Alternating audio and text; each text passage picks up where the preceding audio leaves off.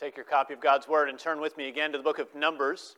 Today, as we continue our studies through this book, we are in Numbers chapter 20.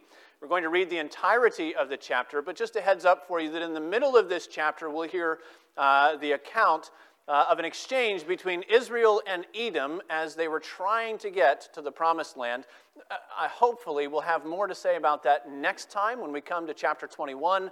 Again, in my mind, it makes sense with the conquest later. Today, we're going to focus on the waters of Meribah and what transpired there and what was the outcome afterward for Aaron and for Moses. So Numbers chapter 20, we're going to read the entire chapter. And before we do that, let's go to the Lord again in prayer and seek His blessing on our study. Gracious God and Father, we thank you for your word, and by your Spirit we pray that you would make it an effective witness to the hearts of your people. Help us, O Lord, to know you and see you, and to trust you more because of the time that we have spent in this your word. Lord, our words and our actions are incomplete and unable to do anything that we need for spiritual good. So we pray that you would do it for us, that you by your Spirit would give life as we hear. We pray in Jesus' name. Amen. Hear now God's word as we find it, Numbers chapter 20. And the people of Israel, the whole congregation, came into the wilderness of Zin in the first month. And the people stayed in Kadesh. And Miriam died there and was buried there. Now there was no water for the congregation, and they assembled themselves together against Moses and against Aaron. And the people quarreled with Moses and said, "Would that we had perished when our brothers perished before the Lord. Why have you brought the assembly of the Lord into this wilderness that we should die here, both we and our cattle? And why have you made us come up out of Egypt to bring us to this evil place? It is no place for grain or figs or vines or pomegranates, and there is no water to drink." Then Moses and Aaron went from the presence of the assembly to the entrance of the tent of meeting and fell on their faces. And the glory of the Lord appeared to them. And the Lord spoke to Moses, saying, "Take the staff and assemble the congregation, you and Aaron your brother, and tell the rock before their eyes to yield its water. So you shall bring water out of this rock for them and give drink to the congregation and their cattle." So Moses took the staff from before the Lord as he commanded him. Then Moses and Aaron gathered the assembly together before the rock, and he said to them, "Hear now, you rebels. Shall we bring water for you out of this rock?" And Moses lifted up his hand and struck the rock with his staff twice. And water came out abundantly. And the congregation drank and their livestock. And the Lord said to Moses and Aaron, "Because you did not believe in me, to uphold me as holy in the eyes of the people of Israel, therefore you shall not bring this assembly into the land that I have given them. These are the waters of Meribah, where the people of Israel quarreled with the Lord, and through them he showed himself holy." Moses sent messengers from Kadesh to the king of Edom. "Thus says your brother Israel, you know all the hardship that we have met, how our fathers went down to Egypt, and we lived in Egypt a long time. And the Egyptians dealt harshly with us and our fathers, and when we cried to the Lord, he heard our voice and sent an angel and brought us out of Egypt. And here we are in Kadesh, a city on the edge of your territory. Please let us pass through your land.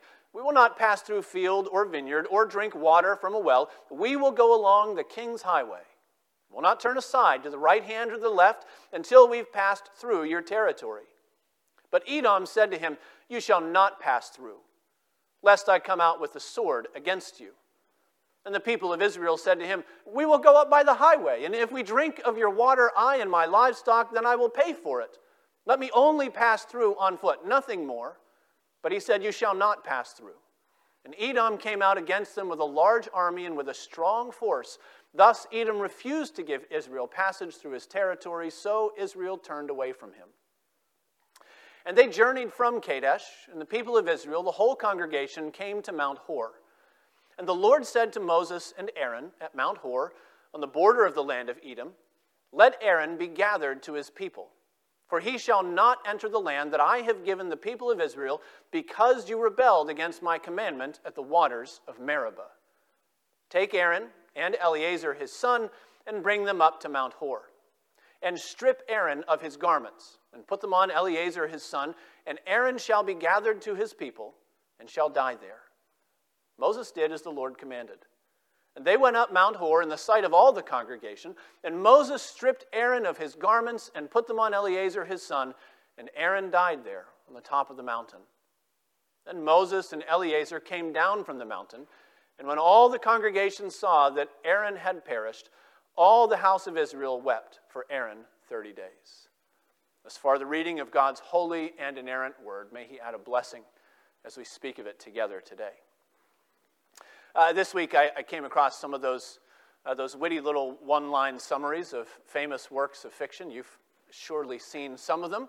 Some of them are pretty good. I won't share all of them with you, but my favorite, I think, was the 7-word synopsis of the entire 3-volume set of The Lord of the Rings. The summary was, short people face opposition while returning jewelry. That's pretty good. I like that.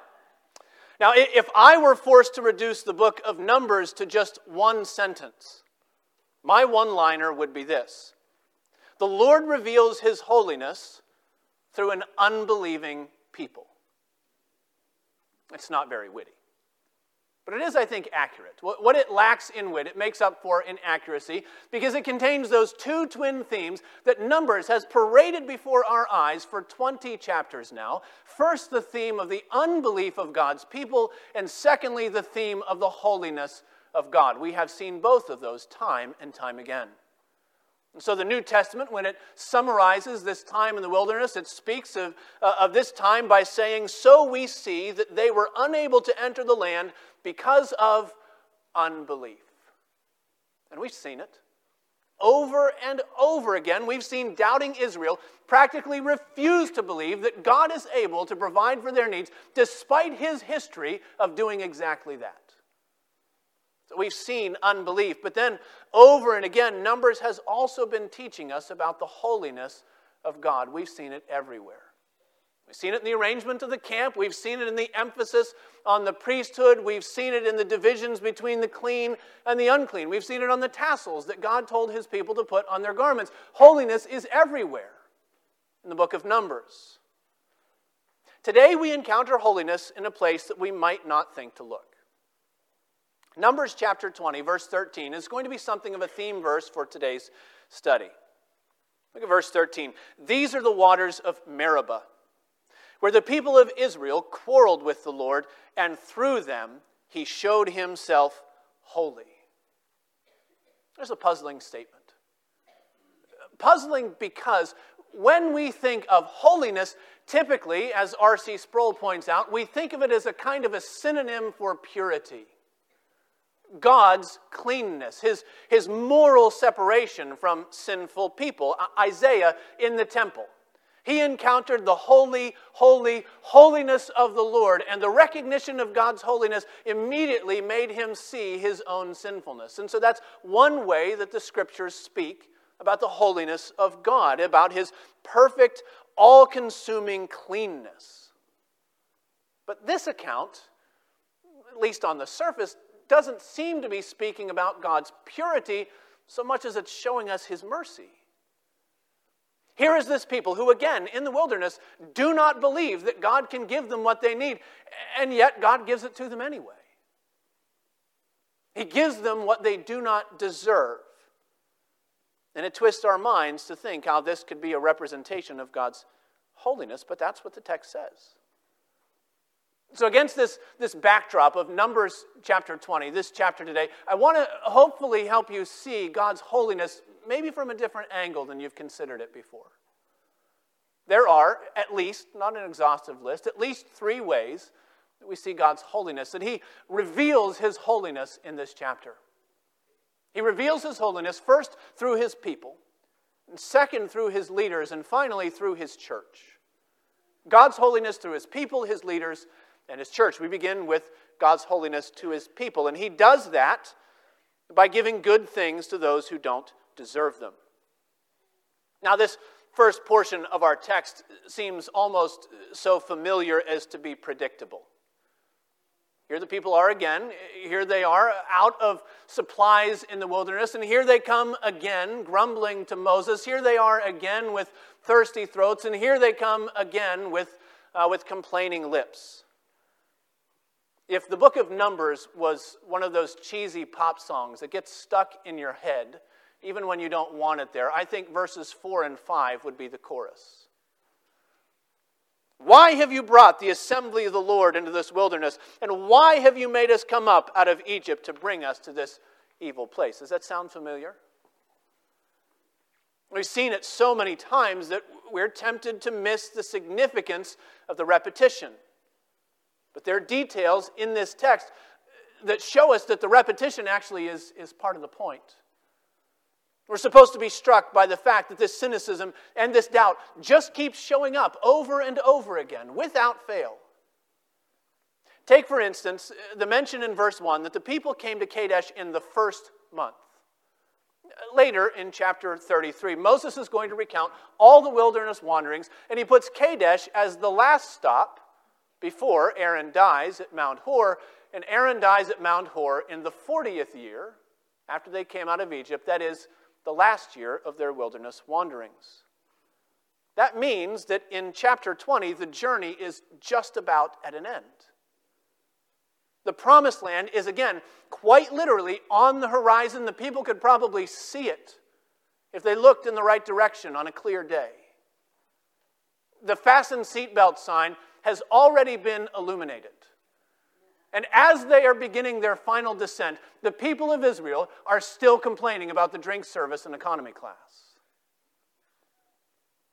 Their complaint is so significant that these waters that God provides for them, well, they're given a name. Verse 13, these are the waters of Meribah. As your footnote tells you, Meribah means quarreling. That's another familiar detail. You may remember that all the way back in Exodus chapter 17, not in the last year, but rather in the first year that the people came out of Egypt, mere weeks into their freedom journey, they gathered themselves together against Moses and complained that there was no water to drink where the Lord had brought them. So, Exodus chapter 17, the Lord gave Moses instructions, and he provided water for the people. Exodus 17, verse 7 says, Moses called the name of the place Massah and Meribah because of the quarreling of the people. So the more things change, the more sin remains the same. We have two Meribahs, two quarrelings at the beginning and the end of their journey, 40 years of firsthand experience with God's goodness, and the remaining members of this Exodus generation still stubbornly cling to their hard-hearted doubt. Their almost unfathomable coup de grace comes in the beginning in verse 3. Would that we had perished when our brothers perished before the Lord. In other words, they're looking back to Korah's rebellion and they're yearning for better days. Far better to suffer a quick death at the hands of the Lord than a slow death out here in the wilderness. Far better to endure the fate that awaits the enemies of God than the suffering that he gives to those who are his friends. And the question is, what should the Lord do with such an unbelieving people? How should the holy God respond when his kindness has been maligned by these people yet again? Well, how would you respond? How would you handle this people? What would you do with this rebellious people if you were in God's cosmic shoes? Side note, I realize that playing the game of what if I was God is a pretty dangerous thing to do. I realize that. And in fact, it lies at the base of most of our unbelief. Sinful man, not believing God's promises, imagines, you know what, I bet things would be better if I was in charge. If I ruled the universe, everything would be in its place. And so playing this game of if I were God is a dangerous thing. It's the way that we flirt with blasphemy and rebellion. But in this instance, the point of the passage comes home to us when we wonder how we might have responded to the people. That's because the holiness of God is manifested to Israel precisely in the fact that God does not respond the way you would have responded. God does not deal with these people as you or I would have dealt with these people. You see, the Lord does not lose his temper the way you might lose your temper. The Lord is not worn down by 40 years of rejection the way you might be worn down by 40 years of rejection. The Lord is not reactive. He is not defensive. He cannot be cajoled or manipulated. He cannot be argued into a corner. He has determined to reveal the glory of his goodness through this infant nation wandering in the wilderness, and not even their rebellion can turn him off of his course. Why? Because the Lord is holy, holy, holy. He is separate from. He is different than. He is absolutely unconstrained by this people who imagine that their complaints can somehow put him in a position of needing to give an answer to them. Again, R.C. Sproul is very helpful here. He says, when the Bible calls God holy, it means primarily that he is transcendentally separate. He has absolute power over the world. The world has no power over him. He is so far above and beyond us that he seems almost totally foreign to us. And so the question again is, what would you have done with this people? Because the answer is, not what the Lord did. 40 years of walking in the presence of God. Despite their arrival at Kadesh, which by the way means holy place, despite their arrival at Kadesh, they have made zero forward spiritual progress. They're exactly where they began. And they come with their complaints, and the Lord gives instruction to Moses, and even despite Moses' unbelief, God provides the good things that this undeserving people need. Verse 13, these are the waters of Meribah, where the people of Israel quarreled with the Lord, and through them he showed himself holy, different, unencumbered by their rebellion. We heard that today in our Old Testament reading. Did you notice it in Hosea? Chapter 11, verse 9. I will not execute my burning anger. I will not again destroy Ephraim. Why? For I am a God and not a man, the Holy One in your midst, and I will not come in wrath. Now, to be sure, the Lord does not give these doubters spiritual salvation. Right? Numbers 20 is not turning Scripture on its head. Genesis does not tell us that Abraham disbelieved God and God counted it to him as righteousness. That's not the message of the Scriptures. And the New Testament tells us that without faith, it is impossible to please God. So he's not giving them spiritual salvation. Let's not overinterpret the gifts that God gives to this recalcitrant people. But what he does give them is time. What he gives them is water. He gives them life. He gives them another opportunity to turn in repentance when they have yet again seen the goodness of God that they did not deserve. Now here's where we turn from Israel to ourselves and we say, if that is what the Lord gave to them, how much more has he given to you, dear Christian? If this was how the holiness of the Lord provided for people who wished that they were his enemies, what has the Lord done for you who are called his children? I'm sure that you could look over your past wanderings with the Lord and you could find all kinds of places and instances in your life and your Christian history that you probably should have called Meribah by now. Times that you grumbled and quarreled and kicked against the goads and pushed against what he was doing. And by the grace of God alone, you were kept from outright unbelief like some of these people. And isn't it part of his mercy toward you? Isn't it a manifestation of his holiness? He is not like men. He does not come in wrath. He gives good things to people who don't deserve them. And he shows his holiness through his people. He also reveals his holiness through his leaders. It's our second point. Specifically, God shows his holiness through his leaders by holding the shepherds of his sheep accountable for their sins. It's another manifestation of his holiness. And so despite all this pathos wrapped up in the rebellion of the people, the real story of Numbers chapter 20 is what became, or what would become, of Miriam and Aaron and Moses. One pastor said, by the time we get to verse 29, they are each dead, and dying. Moses' older sister dies in the first verse. There's not much comment connected to Miriam's death, though she was a prophetess and a godly woman. The two brothers, on the other hand, are disqualified from entering the promised land. They're disqualified because of a failure that verse 12 connects to our twin themes of holiness and unbelief. Read it with me. Verse 12, and the Lord said to Moses and Aaron, because you did not believe in me to uphold me as holy in the eyes of the people of Israel, therefore you shall not bring this assembly into the land that I have given them. That's the judgment. No entrance into the land. 40 years of leading this people and interceding for this people, and the Lord says no entrance into the land. That's the judgment.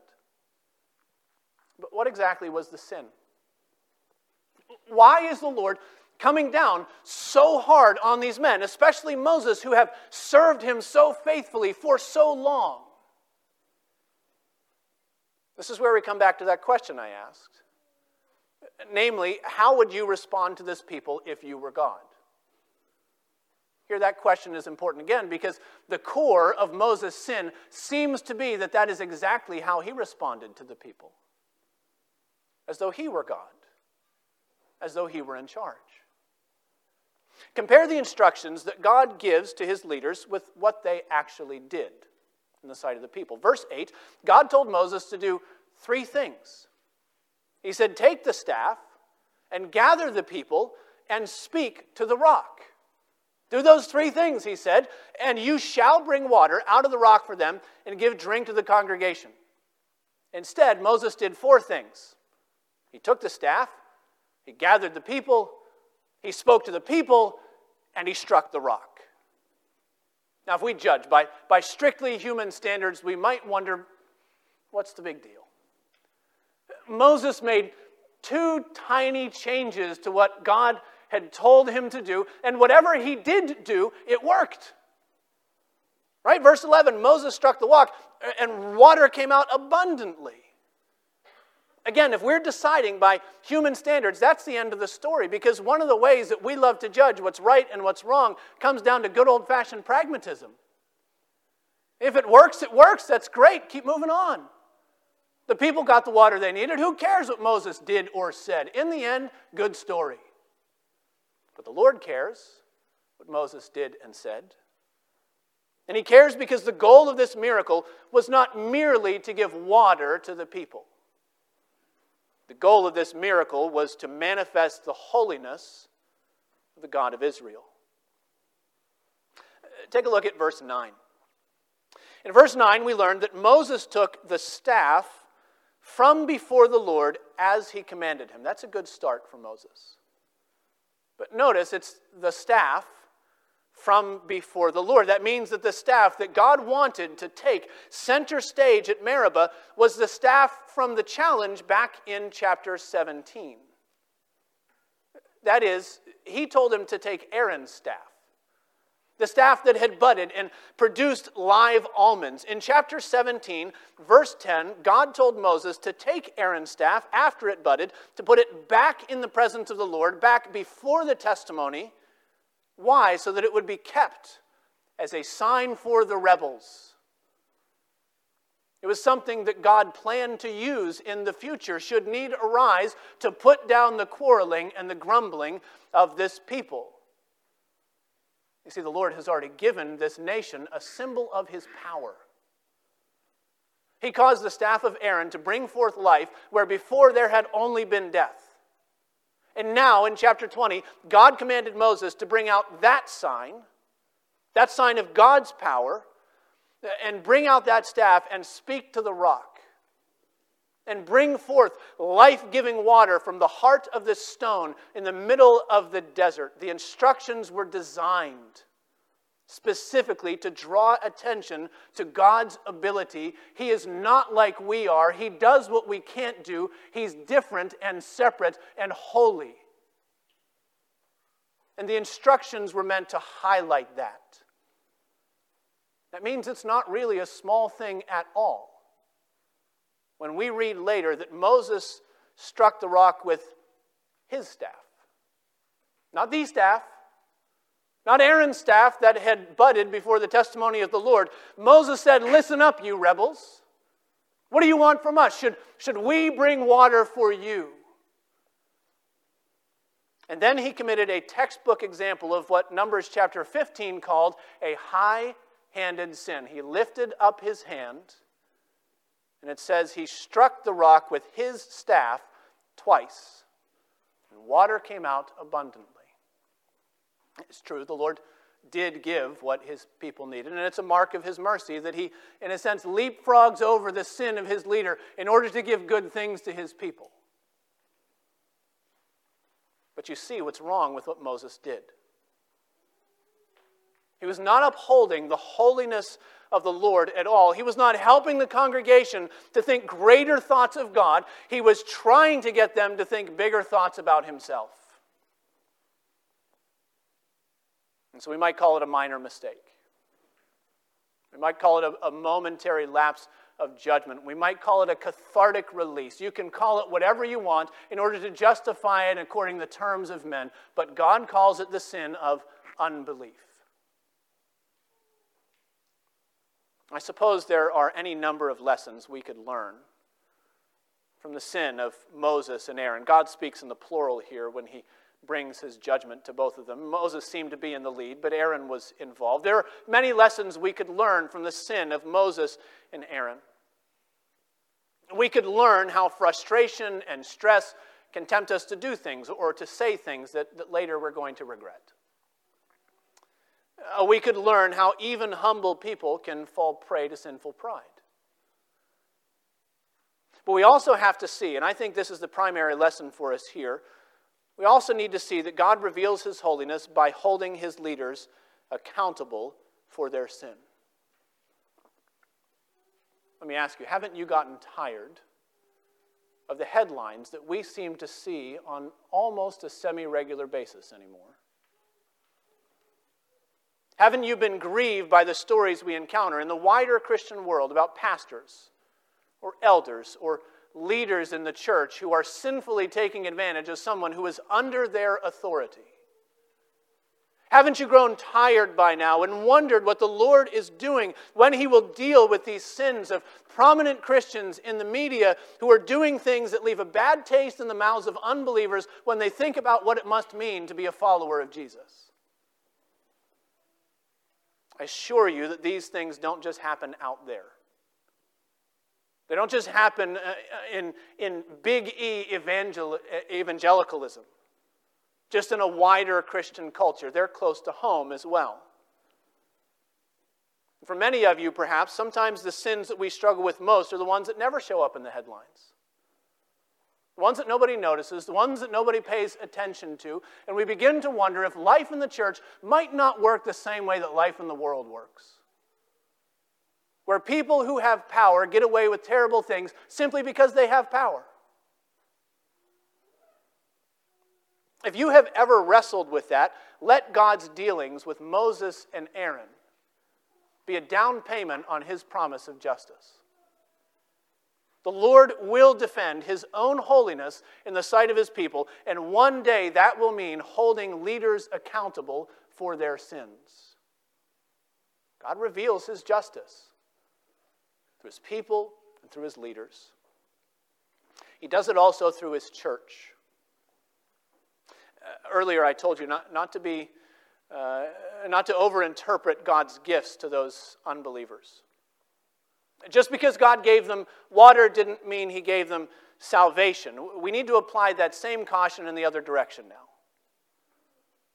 Just because God chastised and he punished the sins of Moses and Aaron doesn't mean that he cut them off from his covenant faithfulness. The evidence of that, I think, shows up in the end of the story of Aaron in verse 24. Verse 24, the Lord said, "Let Aaron be gathered to his people. For he shall not enter the land that I have given the people of Israel, because you rebelled against my command at the waters of Meribah." You've probably heard that phrase somewhere else in the Old Testament before. Gathered to his people. It's the same language that's applied to Abraham. It's applied to Isaac. It's applied to Jacob. It will be applied later to Moses when his time comes at the top of Mount Pisgah. All these men, all these faithful followers of the Lord in the Old Covenant, when they died, they were said to be gathered to their people. It's one of the indications in this chapter that the Lord is working out his glory inside something that spans beyond the single nation of Israel gathered in the wilderness. He's got a bigger program going on. There is more than just this congregation of this 2 million odd people wandering around the outside of Canaan. There is a church that stretches across the globe and across the ages and enfolds all those who have trusted in the Lord. The New Testament calls this larger body the assembly of the firstborn who are enrolled in heaven. Our Reformed tradition knows it as the invisible church. Not invisible in the sense that it's make-believe, but invisible in the sense that we can't see the fullness of it, but God can. The invisible church is visible to him because it is known, it is dear, it is intimate to the Lord. He knows them and cares for them, each by name. Chapter 25 of our confession puts it this way. It says, "The Catholic or universal church, which is invisible, consists of the whole number of the elect that have been, are, or shall be gathered into one under Christ the head." I know that it's wrapped up here in the shadow and the mystery of an Old Testament turn of phrase, but that's what this is pointing us toward. It's letting us know that faithful Aaron, his sins notwithstanding, he fell short of the glory of God just like every believer before him and since him. He had sins and failures and shortcomings, and we won't list them all, but even in spite of his sins, faithful Aaron is part of that universal congregation. Numbers is also letting us know that God is determined to work through the church that our eyes can see in order to fulfill his purposes for the church that we can't. And so the Lord outlines a succession plan for the next high priest. He says that Eleazar is to be taken up with Moses on the mountain, and there he's going to be fitted with that ephod, with that breastplate, with that linen garment. There he's to have the turban put on his head, and even that golden plaque on the forehead of the turban that announces him, the high priest, as holiness unto the Lord. God says, take him up and keep on going, and so they did. Verse 27. Moses did as the Lord commanded, and they went up Mount Hor in the sight of all the congregation, and Moses stripped Aaron of his garments, and he put them on Eleazar his son. And Aaron died there in the top of the mountain. And Moses and Eleazar came down from the mountain. It is an exceedingly simple truth, very far-ranging implications. The truth is that earthly leaders die and need to be replaced. Righteous Aaron was an important man. He was the first high priest for the nation of Israel. His ministry is recorded in the pages of Scripture so that generations of believers and we ourselves are still reading and learning about him. More importantly than that, his name is written in the Lamb's Book of Life because God will remember him for good for all eternity. Aaron was important. Aaron was foundational. Aaron ministered before the Lord for 40 years. And when he died, the people mourned him for 30 days. And then they broke camp and they kept on walking. And that's how it works, actually. Leaders in the earthly church die, and the church keeps moving forward. It's designed that way. It's supposed to work that way. Aaron died, and Moses died, and Joshua died after both of them too. King David and King Josiah and Daniel and Malachi, and the church keeps moving forward. All 12 apostles died. Irenaeus and Athanasius and Augustine and Anselm, and because it's almost Reformation Day, John Huss and John Calvin and John Owen and John Knox, and you can pick all of your favorites if you want to. Righteous men who were used of the Lord. Some of them were prophets. Others were teachers. They were all men for whom we are thankful to the Lord that He raised them up to address the needs of another generation. But every time I get a little too proud of what I have accomplished as a minister of the gospel. I have a card in my wallet, by the way, that tells everyone if I'm ever pulled over, I can hand the police officer my ID and maybe slip in my minister's card underneath it. He knows who he's dealing with. If I get a little too proud of what I've accomplished as a minister of the gospel, I try, it doesn't always happen, but I try to remember a saying that I heard very close to the beginning of my ministry. The saying is this, that God buries the messenger and He carries on the message. Human leaders in the church, no matter how faithful, no matter how flawed, human leaders in the church die and have to be replaced. And guess what? God replaces them. He puts new men in new ministries to meet the new needs that face a new generation. And it means that if you ever begin to look around at the world and you get anxious, if you ever despair at what God might be doing with all the immorality, with all the turmoil, with all the uncertainties that we see around us every day, if you ever wonder what the Lord is doing in the midst of all of this muck, remember Eliezer. God is making sure that His church keeps moving forward. Eliezer is the image of God's determination to keep revealing His holiness through His church from one generation to the next until He brings that church into fulfillment.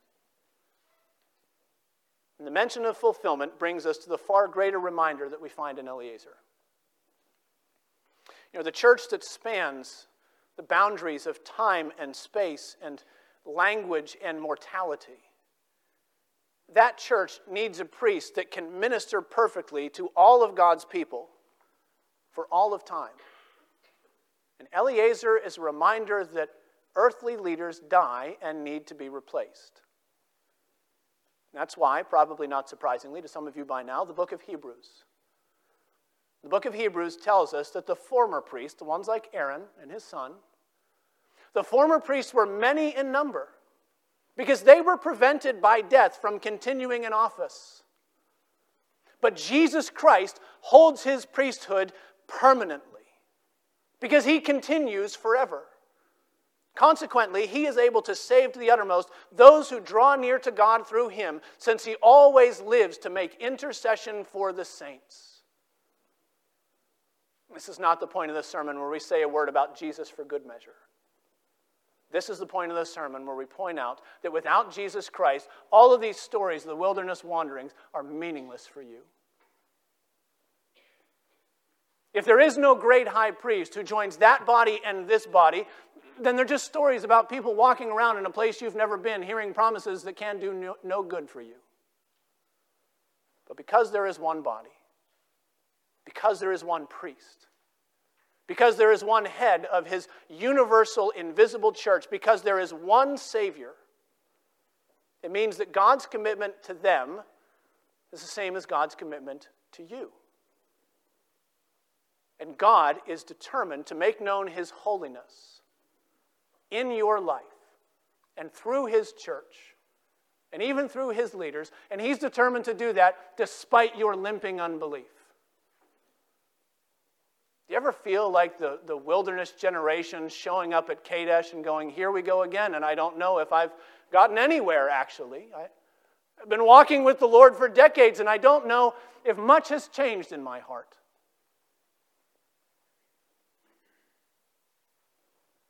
Well, the Lord reveals His holiness through His people. He carries us along. At the beginning of the wilderness wanderings in Exodus chapter 19, he says, "You see how I have saved you to myself, how I have carried you to myself." He does the same 4 or 40 years on. He continues to carry us. He continues to lead us to himself. He continues to reveal his holiness to us by giving us good things that we don't deserve, namely spiritual salvation in the Lord Jesus Christ. And he makes known his holiness. And he reveals it through the priest who brings God's promises to fulfillment generation after generation after generation after generation. The Lord is determined to reveal his holiness to his people, and he does it despite your limping unbelief. Let's go to him in prayer. Oh, gracious God and Father, we thank you for the truth of your word and your promises. We thank you for the priest whom you have given, who has conquered death and hell and the grave and all of our sin, so that we might find life in him and life eternal. Help us, O Lord, to trust in you. Help us to believe your very great promises and have life in you. Oh, reveal your holiness through your people, we pray in Jesus' name. Amen.